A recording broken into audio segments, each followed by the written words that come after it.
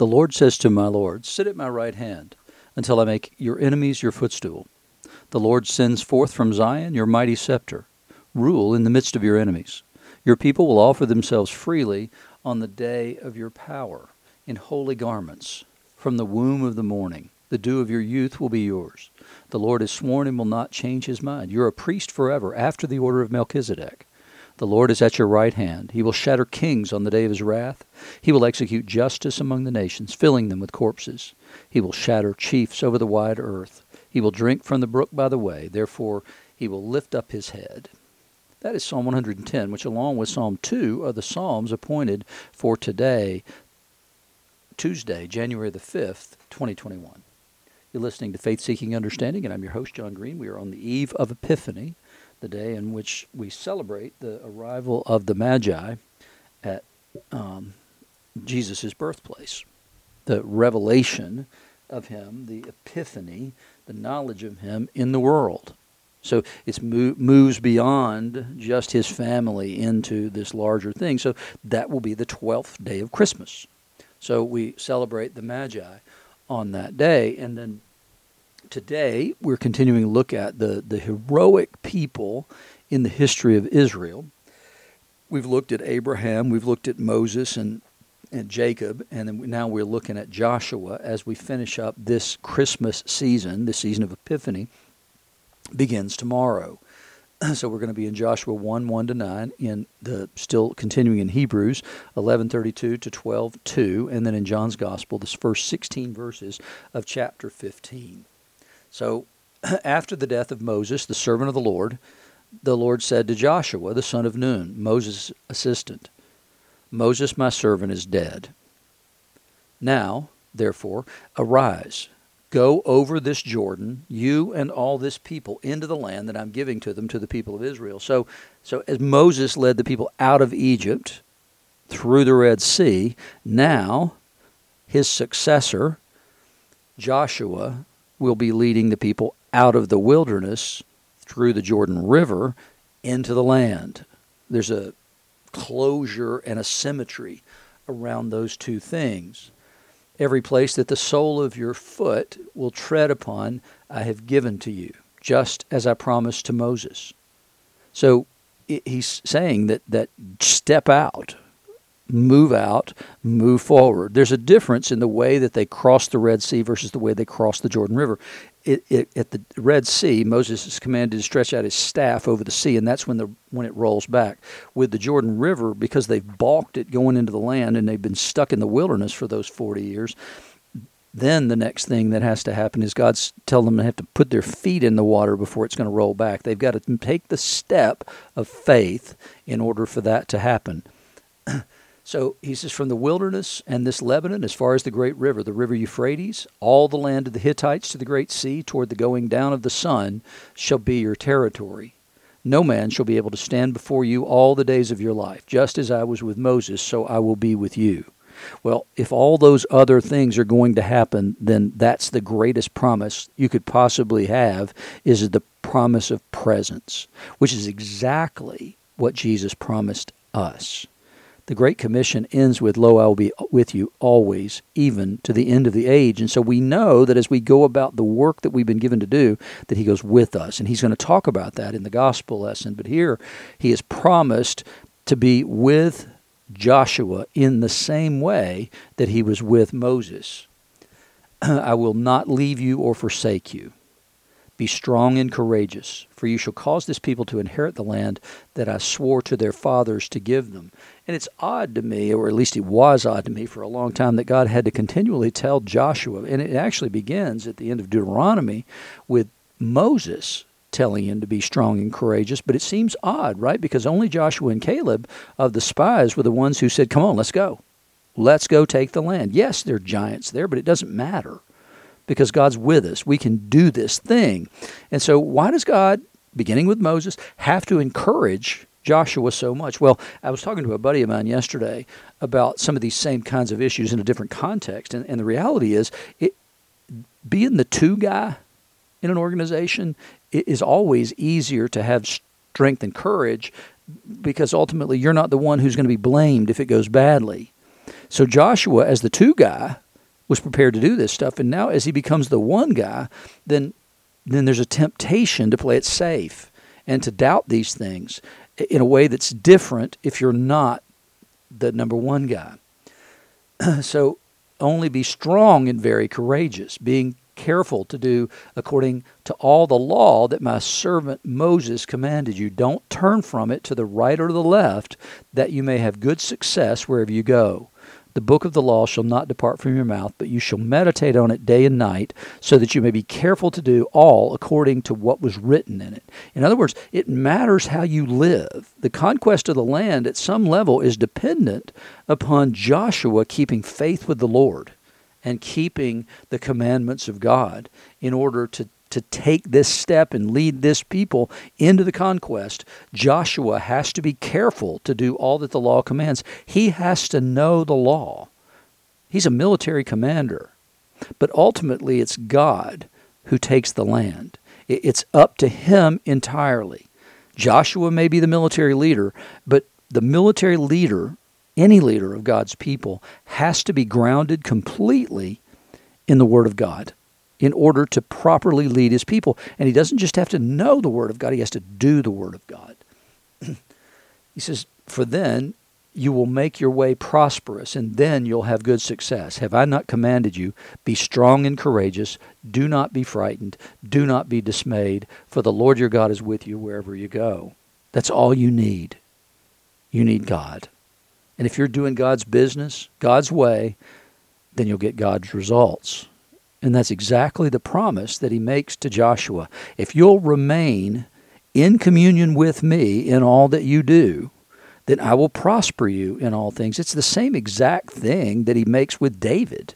It's the same thing he promises to do with Solomon, but Solomon won't do it. And that's exactly the problem is that we have a very difficult time remaining, especially in times of prosperity and success. We have a very difficult time with that because we tend to wander and we tend to then lose sight of what's truly important because we get so bogged down in all the other stuff. But he's told here, be very careful always to stay in the Word and to do the Word. And Jesus is going to say the same thing in this passage, this gospel passage. I'm the true vine and my Father is the vine dresser. Every branch in me that does not bear fruit, he takes away. And every branch that does bear fruit, he prunes, that it may bear more fruit. It's an important part of vine dressing, actually, to prune those branches that are actually producing fruit. And it might look horrible. For instance, we had, the first time I saw this was in Knoxville, and if I hadn't seen it happen there, I'd be scared, I wouldn't feel so confident about it here. And that is that we had some holly trees out in front of our house, and we were on the dogwood trail. And so we had, I don't even remember, like 40 dogwoods and about 80 azaleas, and so all these things are coming into bloom at the same time. Well, the hollies had gotten so large that they had kind of overwhelmed some of the azaleas, and I had a friend who started a business that took care of the yards and stuff, and so I was his first customer, and so we set it up so that I would pay him just 2 big checks a year, and those checks would pay for his mortgage in the winter months. That was the only way his wife would allow him to take the risk and step out and start this business. So he asked me to do that. I said, sure. And so I talked to him about these holly trees, and I came home from working one day, and I see that these holly trees are basically just cut down to the ground. And I'm looking at him like, have you lost your mind? I didn't ask you to do that. He said, John, I looked into this stuff, and it says that that's the right way to do it, and it'll be okay. And sure enough, those things did perfectly fine. So here at the house recently, we had a couple of years ago, we had some trees fall on the house, and when they fell, they took down a couple of hollies. Well, we cut those hollies pretty much all the way to the ground. They were only literally 3 or 4 inches off the ground, but they've come back. They had to be pruned in order to be more fruitful. Already you're clean because of the word that I've spoken to you. Abide in me and I in you. And we had a small group at the house for a while that we argued about this all the time, and people would ask, what does it mean to abide? And they wanted it mostly to be defined by some passive sort of reading the word and praying, and That's how I abide in Christ, but that is not what he says here at all. Abide in me and I in you. As the branch cannot bear fruit by itself unless it abides in the vine, neither can you unless you abide in me. I'm the vine, you're the branches. Those things are kind of indistinguishable from themselves, right? If you've ever been around grapevines and stuff much, you know that it's very difficult to tell the difference between the vine and the branches, but the vine provides all the nutrients because it's connected through the root to the source of all those nutrients. And so abiding in Christ is in that same way. It allows us to be connected to the source of all nutrients that we need in order to bear fruit. I'm the vine, you're the branches. Whoever abides in me and I in him, he it is that bears much fruit. For apart from me, you can do nothing. If you abide in me, you'll bear much fruit. If you don't, you can do nothing. Nothing at all. If anyone does not abide in me, he's thrown away like a branch and withers, and the branches are gathered, thrown into the fire, and burned. If you abide in me, and my words abide in you, ask whatever you wish, and it will be done for you. By this my Father is glorified, that you bear much fruit, and so prove to be my disciples. As the Father has loved me, so have I loved you. Abide in my love. It's important that in abiding in him, we have to go back to the words of Joshua there and see that the way that we abide in him is to do the things that he commands us to do. We can't live a life that's separate from Jesus' commandments and say that we abide in him. No, we have to abide in him and doing the things that he would do, doing the things that he commands us to do, but also by doing the things that we're personally led to do by the power of his Holy Spirit. And to the extent that we balk at doing those things, then we begin to have a problem. Because he says, if you keep my commandments, you will abide in my love. So this abiding thing is an active participation in the life of Christ. If you keep my commandments, you'll abide in my love, just as I have kept my Father's commandments and abide in his love. You can't uncouple those two things. These things I've spoken to you, that my joy may be in you, and that your joy may be full. And this is my commandment, that you love one another as I've loved you. Greater love has no one than this, that someone lay down his life for his friends. You're my friends if you do what I command you. We have tried so hard in the way that we've presented the gospel and what it means to get salvation. We have uncoupled obedience with belief. But the reality is Jesus never, ever did that.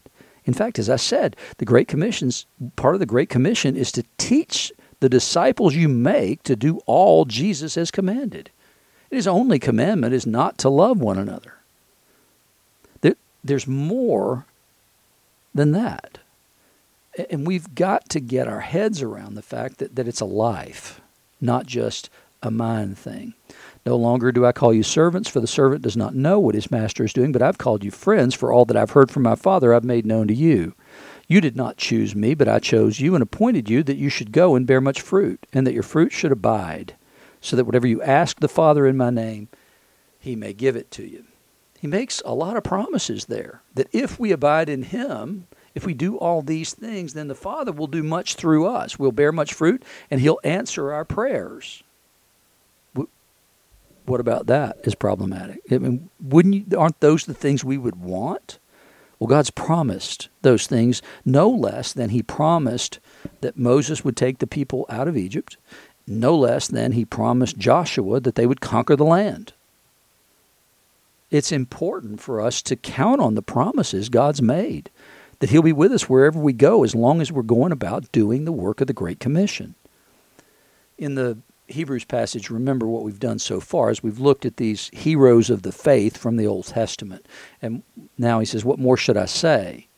For time would fail me to tell of Gideon, Barak, Samson, Jephthah, David, Samuel, and the prophets, who through faith conquered kingdoms, enforced justice, obtained promises, stopped the mouths of lions, quenched the power of fire, escaped the edge of the sword, were made strong out of weakness, became mighty in war, put armies to flight.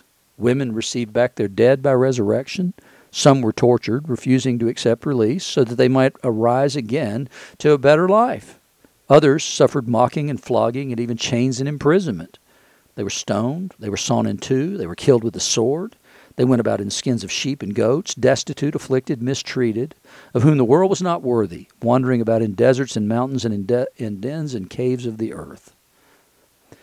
That doesn't sound like the way things are described in the church in America these days.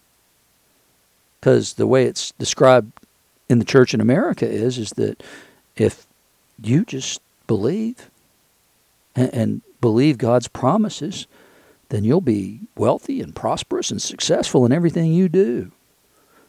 Your life will be pretty good. That is not what the writer of Hebrews just described. He says that these people laid aside any kind of worldly gain that they could possibly have had for the sake of faith, for the sake of believing in God and being dedicated to His purposes on the earth. And because they did, it didn't always go well for them. In fact, Jesus said, they'll hate you for these things. We've got to get our heads right about that. It's just so weird to hear these messages that don't take seriously the reality that the more Christ-like you are, the more the world's going to hate you. It crucified Him. But we have to persevere in these things because what we're searching for is that treasure in the field, that pearl of great price, the thing that's more valuable than anything this earth has to offer us. And we got to be willing to forego all those pleasures and all those comforts in order to receive the kingdom. No less than the rich young ruler had to forsake all those things in order to inherit eternal life. And all these, though commended by their faith, did not receive what was promised, since God had provided something better for us, that apart from us, they should not be made perfect. There's a fullness of time in all these things that I think we overlook frequently. It's the same fullness of time in the fulfillment of God's promise to Abraham of a son. There's the fullness of time in the time that they endured in Egypt because the sin of the Canaanites had not yet filled up the land. There's a fullness of time in the Noah story. We don't know how much time elapsed there, but it was a long, long time for him to build that ark and all those things to happen. There's a fullness of time in the coming again of Jesus. And we need to be clear that everything is not about us. And that's what this says is that God has provided something better for us, that apart from us, they should not be made perfect. It's for generations to come, and God is filling up the kingdom through these years and centuries and millennia. Therefore, since we are surrounded by so great a cloud of witnesses, those who have gone before, let us also lay aside every weight and sin which clings so closely, and let us run with endurance the race that is set before us, looking to Jesus, the founder and perfecter of our faith, who for the joy that was set before Him endured the cross, despising the shame, and is seated at the right hand of the throne of God. So what are these things, these weights and sins that have to be laid aside?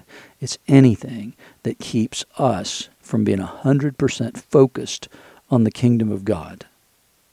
Every single Christian is called to that kind of singular focus, to run with endurance the race that is set before us.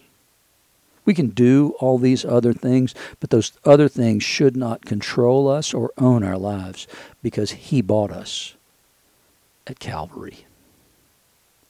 And therefore, we owe Him everything, all the hope, all the dreams, and all the glory.